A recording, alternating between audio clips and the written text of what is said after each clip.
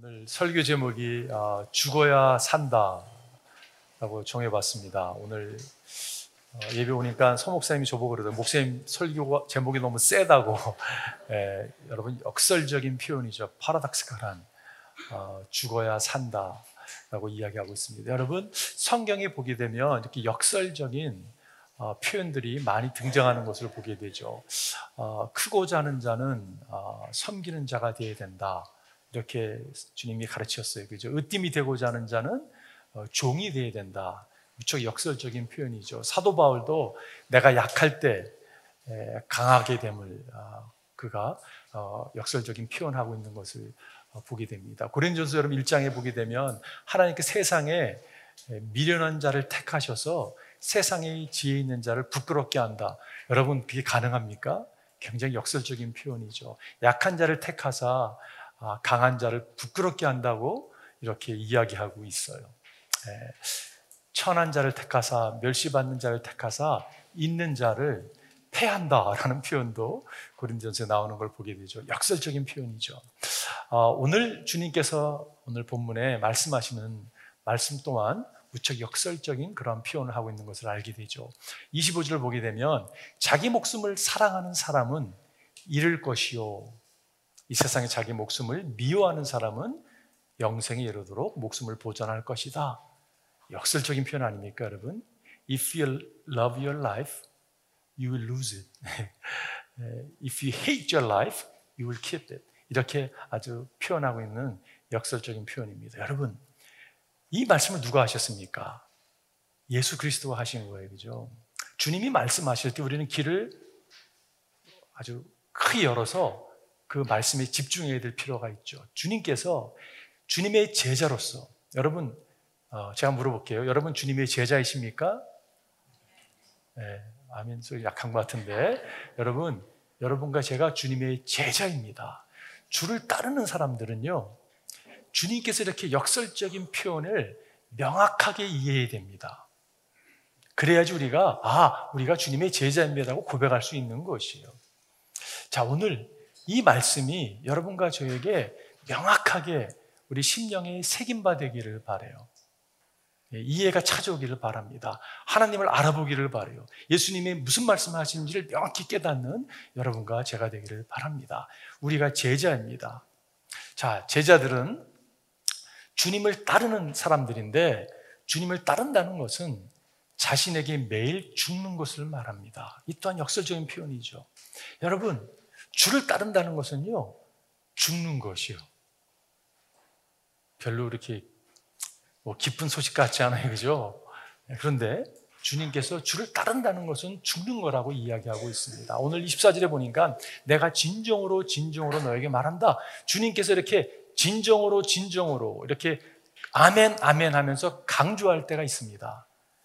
주님께서 말씀하시는 거예요. 내가 정말 너에게 말하는데 밀알 하나가 땅에 떨어져서 죽지 않으면 하늘 그대로 있고 죽으면 많은 열매를 맺는다라고 말씀하고 있어요. 여러분, 지금 밀알은 씨앗이잖아요, 그죠? 씨앗이 껍데기가 단단합니다. 그걸 해체하고 땅에 떨어져 죽지 아니하면 열매를 맺지 못한다라는 말씀을 예수님이 하고 계시는 거예요, 그죠? 그런데 이 말씀은 지금 예수님께서 이 23절에 보게 되면 당신이 영광을 받으실 이야기를 합니다.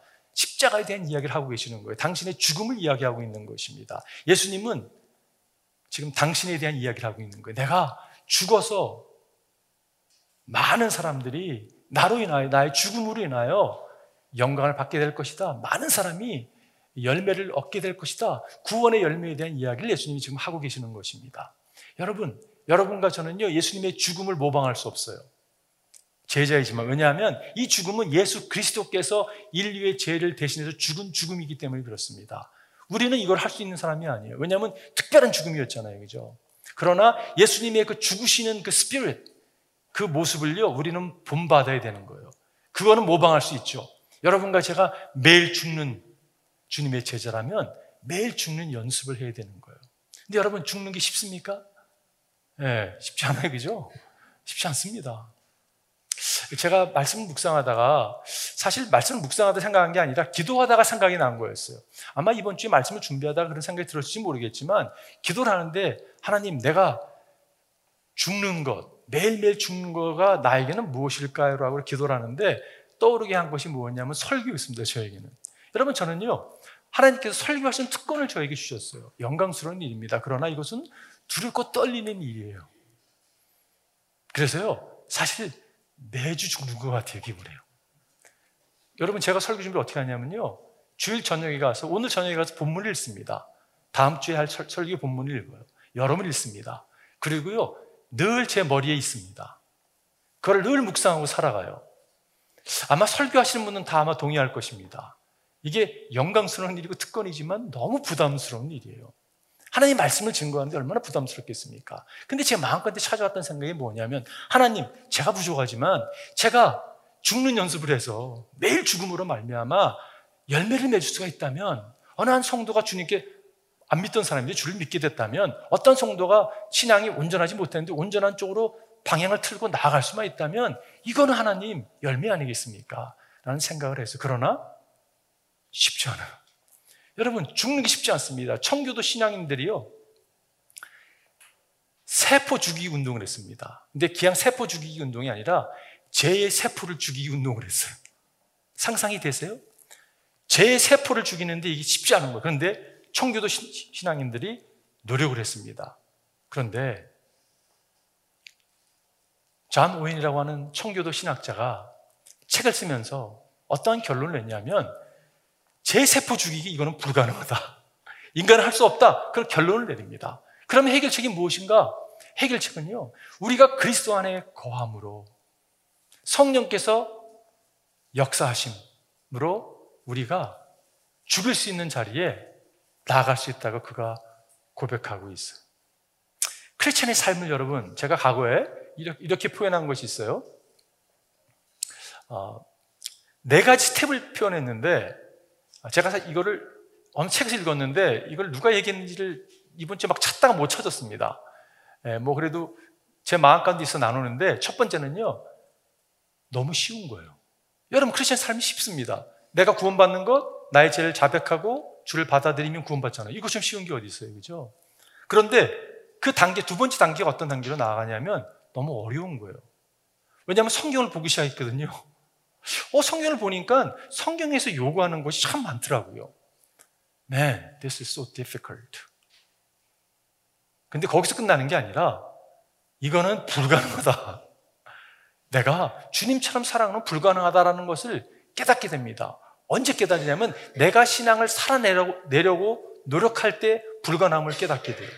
그런데 여러분, 네 번째 단계가 있습니다. 이 단계는 어떤 단계냐면요, 익사링한 단계예요. 이 단계를 어떻게 들어가느냐, 내가 할 수 있는 것이 아무것도 없다는 것을 인정하고 온전히 주를 의지하고 그분께 나아갈 때 그분이 여러분과 저를 통해서 역사하는 것을 경험하게 되는 것이에요. 신앙, 여러분, 절대 여러분의 힘으로 감당하지 못합니다. 우리는요, 주님의 도우심으로 감당할 수 있는 것이에요. 이것을 허슨 텔러는 영적인 시크릿, spiritual secret이라는 표현을 썼습니다. 그러면서 그가 표현했던 표현이 exchange life예요. 교환된 삶입니다. 교환된 삶이에요. 그러면서 그가 인용했던 말씀이 갈라디아서 2장 20절의 말씀이에요. 나는 그리스도와 함께 십자가에 못 박혔습니다. 이제 살고 있는 것은 내가 아닙니다. 내가 살려고 하면요, 이건 힘들거든요. 근데 내가 그리스도와 십자가에 못 박힌 거예요. 그리스도께서 내 안에서 살고 계십니다. 그리스도가 나를 통해서 지금 익스체인지된 삶을, 교환된 삶을 살아가시는 거예요. 내가 지금 육신 안에서 살고 있는 삶은 나를 사랑하셔서 나를 위하여 자기 몸을 내어주신 하나님의 아들 예수 그리스도를 믿는 믿음 안에서 살아가는 것이에요. 무엇으로 살아간다고요? 믿음으로 살아가는 것이에요. 누구를 믿는 거예요? 예수 그리스도. 그분을 믿는 믿음으로, 그분이 나를 통해서, 여러분과 저를 통해서 그분이 살아내도록 허락할 때 여러분, 그러한 삶을 여러분과 제가 누릴 수 있는 것이, 이런 삶을 살아가는 것이 여러분과 제가 매일매일 죽는 삶이고, 이것이 주님을 따르는 삶이라는 것이에요. 자, 두 번째는요, 주님을 따른다는 것은 자신의 권리를 포기하는 것을 말합니다. 야, 이거 쉽지 않은데 내 삶을, 권리를 포기해? 네, 그렇습니다. 주를 따르는 삶은요, 자기의 삶의 권리를 포기하는 것이에요. 25절 보니까 자기의 목숨을 사랑하는 사람은 잃을 것이요 이 세상에서 자기의 목숨을 미워하는 사람은 영생에 이르도록 그 목숨을 보존할 것입니다. 여기서 목숨을 사랑하는 것이 어떤 의미입니까, 여러분? 크게 두 가지를 볼 수 있는데 첫 번째는요, 이 세상이 전부인 양 여기고 사랑하는 것이에요. 여러분, 믿는 사람 가운데 믿는다고 표현하고 싶지는 않고요, 주일 예배에 참석한 사람 가운데 뭐 내세가 있겠어? 이게 전부지 라고 여기며 살아가는 사람이 있다면 그 사람은 신앙인 아니죠. 여러분, 요즘에 그 욜로족이라고 표현하잖아요. You only live once. 한 번 사는 거 그냥 원하는 대로 살아가는 거지 내세가 어디 있어? 철저하게 불신자의 모습입니다. 하나님이 없다고 여기는 삶이죠. 성경과 반대되는 삶을 살아가죠. 그런 사람들 향해 주님이 뭐라고 말씀하십니까? 사람이 온 세상을 얻고도 제 목숨을 잃으면 무슨 유익이 있겠느냐. 근데 여러분, 그 모습이 여러분과 제 모습이 되지 않기를 바라요. 또한 세상을 사랑한다는 의미는요, 세상의 가치와 똑같이 세상 사람이 추구하는 삶과 똑같이 살아가는 삶이 세상을 사랑하는 모습이라고 생각이 들어요. 근데 여러분, 여기에 많은 사람이 걸립니다.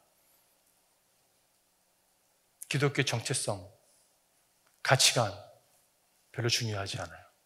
세상이 추구하는 거 똑같이 여기고 살아간다면 여러분, 이 또한 세상을 살아가는 모습이죠. 우리가 잘 아는 말씀 가운데 요한일서 2장에 보면 여러분은 세상이나 세상에 있는 것을 사랑하지 마십시오라고 요한이 이야기합니다. 누가 세상을 사랑하면 그 사람 속에는 하나님 아버지에 대한 사랑이 없습니다.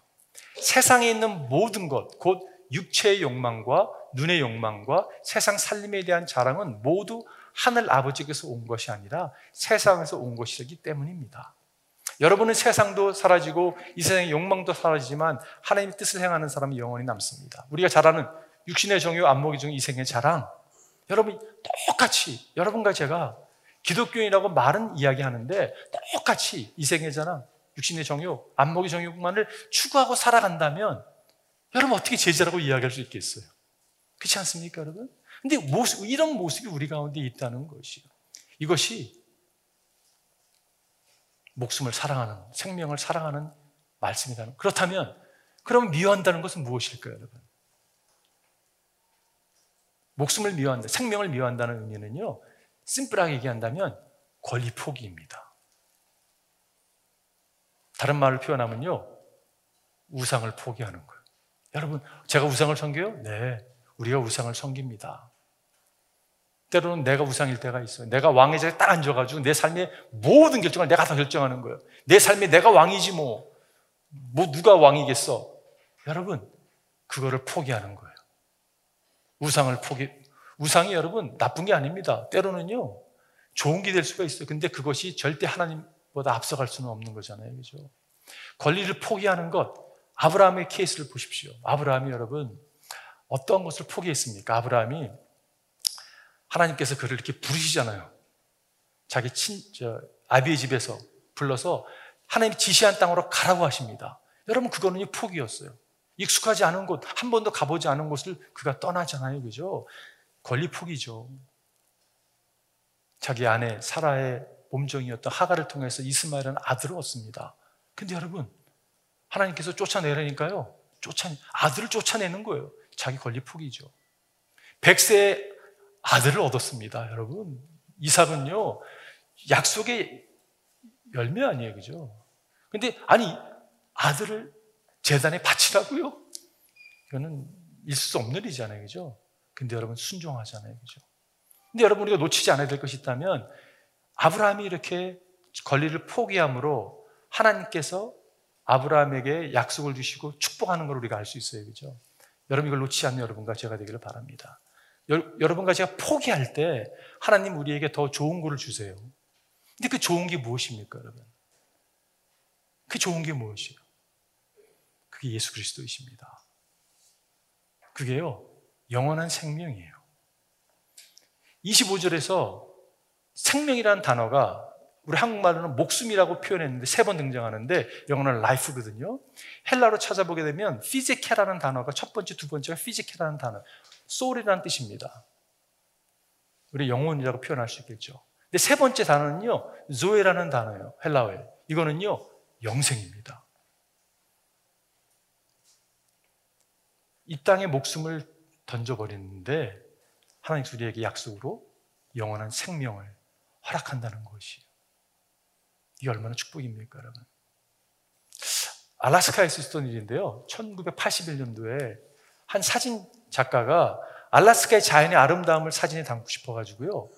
알래스카 거기에 많은 장비와 500통의 그때는 필름으로 찍을 때인데 필름과 함께 여러분 음식을 싸들고요. 딱 들어갔습니다. 그리고 드롭업 시킨 데서 나를 한 달 후에 픽업해달라고. 그리고 여러분 그가 자연을 갖다가 돌아다니면서 신비로움과 경이로움에 사진을 막 찍기 시작했습니다. 그러고 나서 그가 일기가 나중에 발견되는데 일기 뭐라고 써있냐면 정말 신비롭고 경이롭다. 그런데 그 일기에 갑자기 우울함과 슬픔으로 좌절로 이렇게 쓰여지는 것을 보게 됩니다. 그리고 그가 이런 표현합니다. 내가 여기 오는 것은 잘 준비했는데 여기서 떠나가는 것을 내가 잘 준비하지 못한 것 같다. 나를 픽업해 올 사람이 오지 않는 거예요. 그리고 여러분 8월에 픽업이 되어야 될 사람이 11월이 되어서 225마일 떨어지는 곳에서 시체로 발견됐습니다. 조사단이 나와서 이야기한 게 뭐냐면 이 사람이 오는 것은 잘 준비할지 모르지만 떠나는 것을 잘 준비하지 못한 것 같다라고 이야기하고 있어요. 여러분 얼마나 자연의 경이로움 가운데 사진에 담고 싶어서 얼마나 많은 곳을 갔는지요. 픽업을 해야 올 곳에서 225마일이라는 것이 여러분 상상이 되세요? 근데 제가 그 글을 읽으면서 무슨 생각이 들었냐면 이게 우리들의 모습일 수도 있겠다는 생각을 하게 돼요. 떠날 준비가 안 돼 있는 거예요. 제자로서 떠날 준비가 안 돼 있는 모습이 우리 가운데 있을 수 있다는 것입니다. 여러분 준비되셨습니까? 얼마나 중요한 표현인지 모르겠어요. 떠날 준비. 저는 제자로서 여러분 우리 구원은요 우리가 믿음으로 구원받잖아요, 그죠? 근데 제자로서 하나님 앞에 나아갈 때 정말 여러분과 제가 칭찬받는 주님의 종으로 나아가기를 바라요. 그러기 위해서 필요한 것이 있다면 다시 말씀드리지만 우상을 깨부셔야 합니다. 자기 권리를 포기해야 돼요. 내가 왕된 것을 내려놔야 됩니다. 여러분 이 땅에서 천국을 누리다가 주님이 다스리고 통치하시는 천국을 누리다가 천국이 이어지는 거지 이 땅에서 내가 왕으로 살다가 천국이 사실 여러분 모르겠어요. 저는 자기 권리를 부인한다는 것을 한 구절을 내가 묵상하다가 생각했던 말씀이 누가복음 말씀이에요. 여러분 잘 아는 말씀이죠. 예수께서 모든 사람에게 말씀하셨다. 나를 따라오려거든 따라오려는 사람은 자기를 어떻게 해요? 부인하고 날마다 자기 십자가를 지고 나를 따라오너라 말씀하고 있어요. 날마다 죽는 거예요. 자기를 부인하는 것이. 제가 설교 준비하다가 제가 한 코테이션을 발견했는데요. 자기를 부인하는 삶은 양파 껍질을 벗기는 것 같다. 겹겹이 쌓인 것을 벗겨내는 눈물 나는 과정이 있습니다. 여러분 양파를 벗기면 어떻게 돼요? 눈물 나요, 그죠? 근데 벗겨서 또 있는 거예요. 레어가 또 있고 또 있는 거예요. 그래서 매일 죽는 게 참 필요하겠다라는 생각을 하게 됩니다.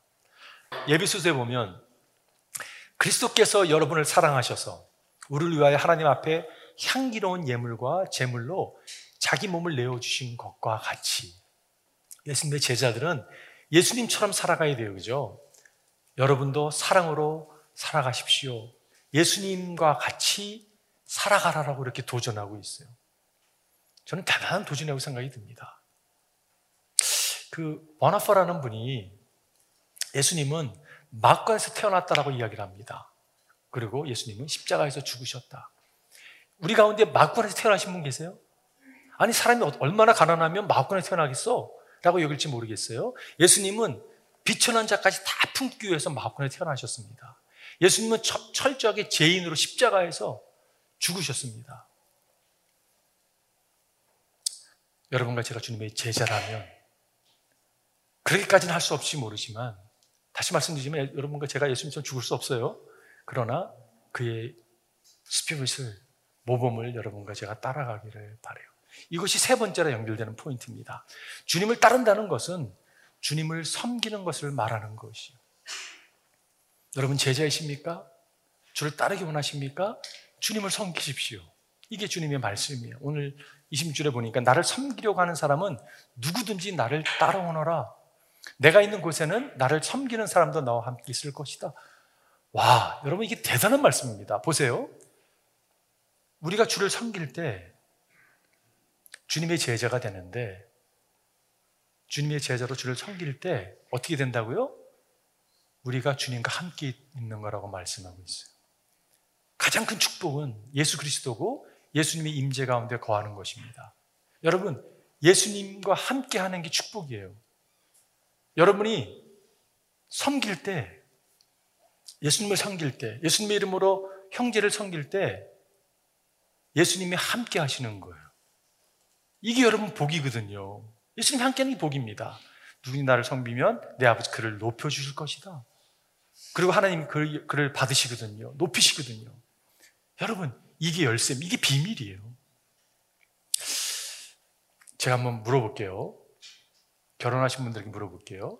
여러분, 결혼하신 이유가 왜 결혼하셨습니까? 여러분은 결혼의 목적이 뭐라고 생각하세요? 저는요, 결혼의 목적은요, 나의 배우자를 그리스도의 아름다운 신부로 주님께 내어드리는 것. 모르셨죠? 근데 벌써 살아버렸어요. 그죠? 오랫동안. 그죠? 네, 어떻게 할까요, 여러분? 괜찮습니다. 이제부터 사시면 돼요, 이렇게. 나의 배우자를, 나의 아내를, 남편을 그리스도의 거룩한 신부로 이렇게 프레젠트 하는 게 결혼의 목적이라고 저는 생각을 해요. 그런데 거기에 키는 섬김입니다. 내가 주를 섬기듯 배우자를 섬기는 거예요. 최근에 한국의 이혼 전문 변호사한테 들은 이야기예요. 한국에요, 황혼 이혼율이 급증한다고 합니다. 황혼 이혼율이 급증하는 이유는 그동안 아내 되는 분이 참고 살았어요. 왜냐? 자식을 키우기 위해서. 재정적인 이유도 있었고, 더 이상 자녀가 다 커버렸습니다. 더 이상 참지 않아도 되는 거예요. 그래서 황혼 이혼을 선포하는 거예요. 왜 그렇게 됐을까요? 남자가 안 변했거든요. 받는 데만 익숙하지 섬김의 시옷도 모르거든요. 그런 이런 모습이 있는 것입니다. 남자는 할 말이 없을까요? 있죠. 그들의 이혼하는 이유 중에 하나가 뭐냐면 아내가 나를 인격자로 여기지 않는다는 것이에요. 말도 함부로 하고, 인격자로 여길 만한 또 짓을 했어야지 또 이렇게 하는데, 이게 말씀 말씀 어려움이 믹스됐겠죠. 젊은 사람들의 여러분, 이혼의 첫 번째 사유가 뭐냐면 가사 부담을 하지 않는다는 거예요. 둘 다 일하는데 남자는 기대가 너무 아내는 무조건 일을 해야 되고 집안일 이런 거죠, 여러분. 무슨 말입니까? 열쇠가 뭐예요? 섬기지 않는 거라는 것이에요. 기도하기는 여러분과 제가요, 서로를 섬기는 자리에 나아가기를 바라요. 그럴 때 어떻게 한다고요? 하나님이 함께 하세요. 하나님이 함께 하실 뿐 아니라 하나님께서 여러분과 저를 높인다라고 이야기하고 있습니다. 상급이 예수님이십니다, 여러분. 여러분, 우리가 추구할 상급이 그런 세상적인 상급이 아닙니다. 너희가 나를 택한 것이 아니라 내가 너를 택하여 세운 것이다. 그것은 너희가 가서 열매를 맺어 그 열매가 언제나 남아있게 하라는 것이다. 그리하여 너희가 내 이름으로 아버지께 구하는 무엇이든 다 받게 하라. 여러분, 열매가 뭐예요? 열매가 예수 그리스도인 거예요. 예수님의 성품인 것입니다. 여러분과 제가 제자로서 예수 닮기를 바라요. 평생 주를 섬겼는데 마귀를 닮았으면 안 되잖아요, 그죠? 평생 주를 섬겼으면요, 예수 닮아야 되죠. 그러한 축복이 여러분과 저에게 있기를 바라요. 주님의 임재가 우리의 삶의 모든 영역에 있기를 바랍니다. 제가 한 리더십의 잡지에서 읽은 건데요, 하나님께서 당신의 부엌에 들어오지 않는다면 당신의 부엌에 문제가 있습니다. 만약 당신이 하나님을 당신의 레크레이션에 데려갈 수 없다면 당신의 놀이에 문제가 있습니다. 우리 모두는 영웅의 신을 믿습니다. 요즘 우리에게 가장 필요한 것은 평범한 일상의 신입니다. 여러분, 매일매일 삶 가운데 주님이요, 주님 되시는 거예요. 큰 일만 추구하는 게 아니라 예수님이 작은 일 가운데 주님 되셔서 주님이 영광을 받으시기를 바라요. 상급 생각하다가 주님이 함께하는 상급이라고 생각하니까 요한복음 14장의 말씀이 생각났어요. 내가 가서 너희를 있는 곳을 마련하여 다시 와서 너희를 나에게로 데려다가 내가 있는 곳에 너희도 함께 있게 하여. 저는 내가 있는 곳에, 이 주님의 말씀이 너무 격려가 됐어요. 여러분, 예수님의 제자들이 주님을 3년 열심히 따라갔는데 주님께서 갑자기 빠빠이 하면서 가시겠다고 하는 거예요. 십자가를 지겠다고 하니까 제자들이 너무 혼돈이 찾아왔습니다. 근심에 빠졌습니다. 그래서 예수님께서 요한복음 14장의 말씀을 나누시잖아요. 그죠? 너희는 마음에 근심하지 말라.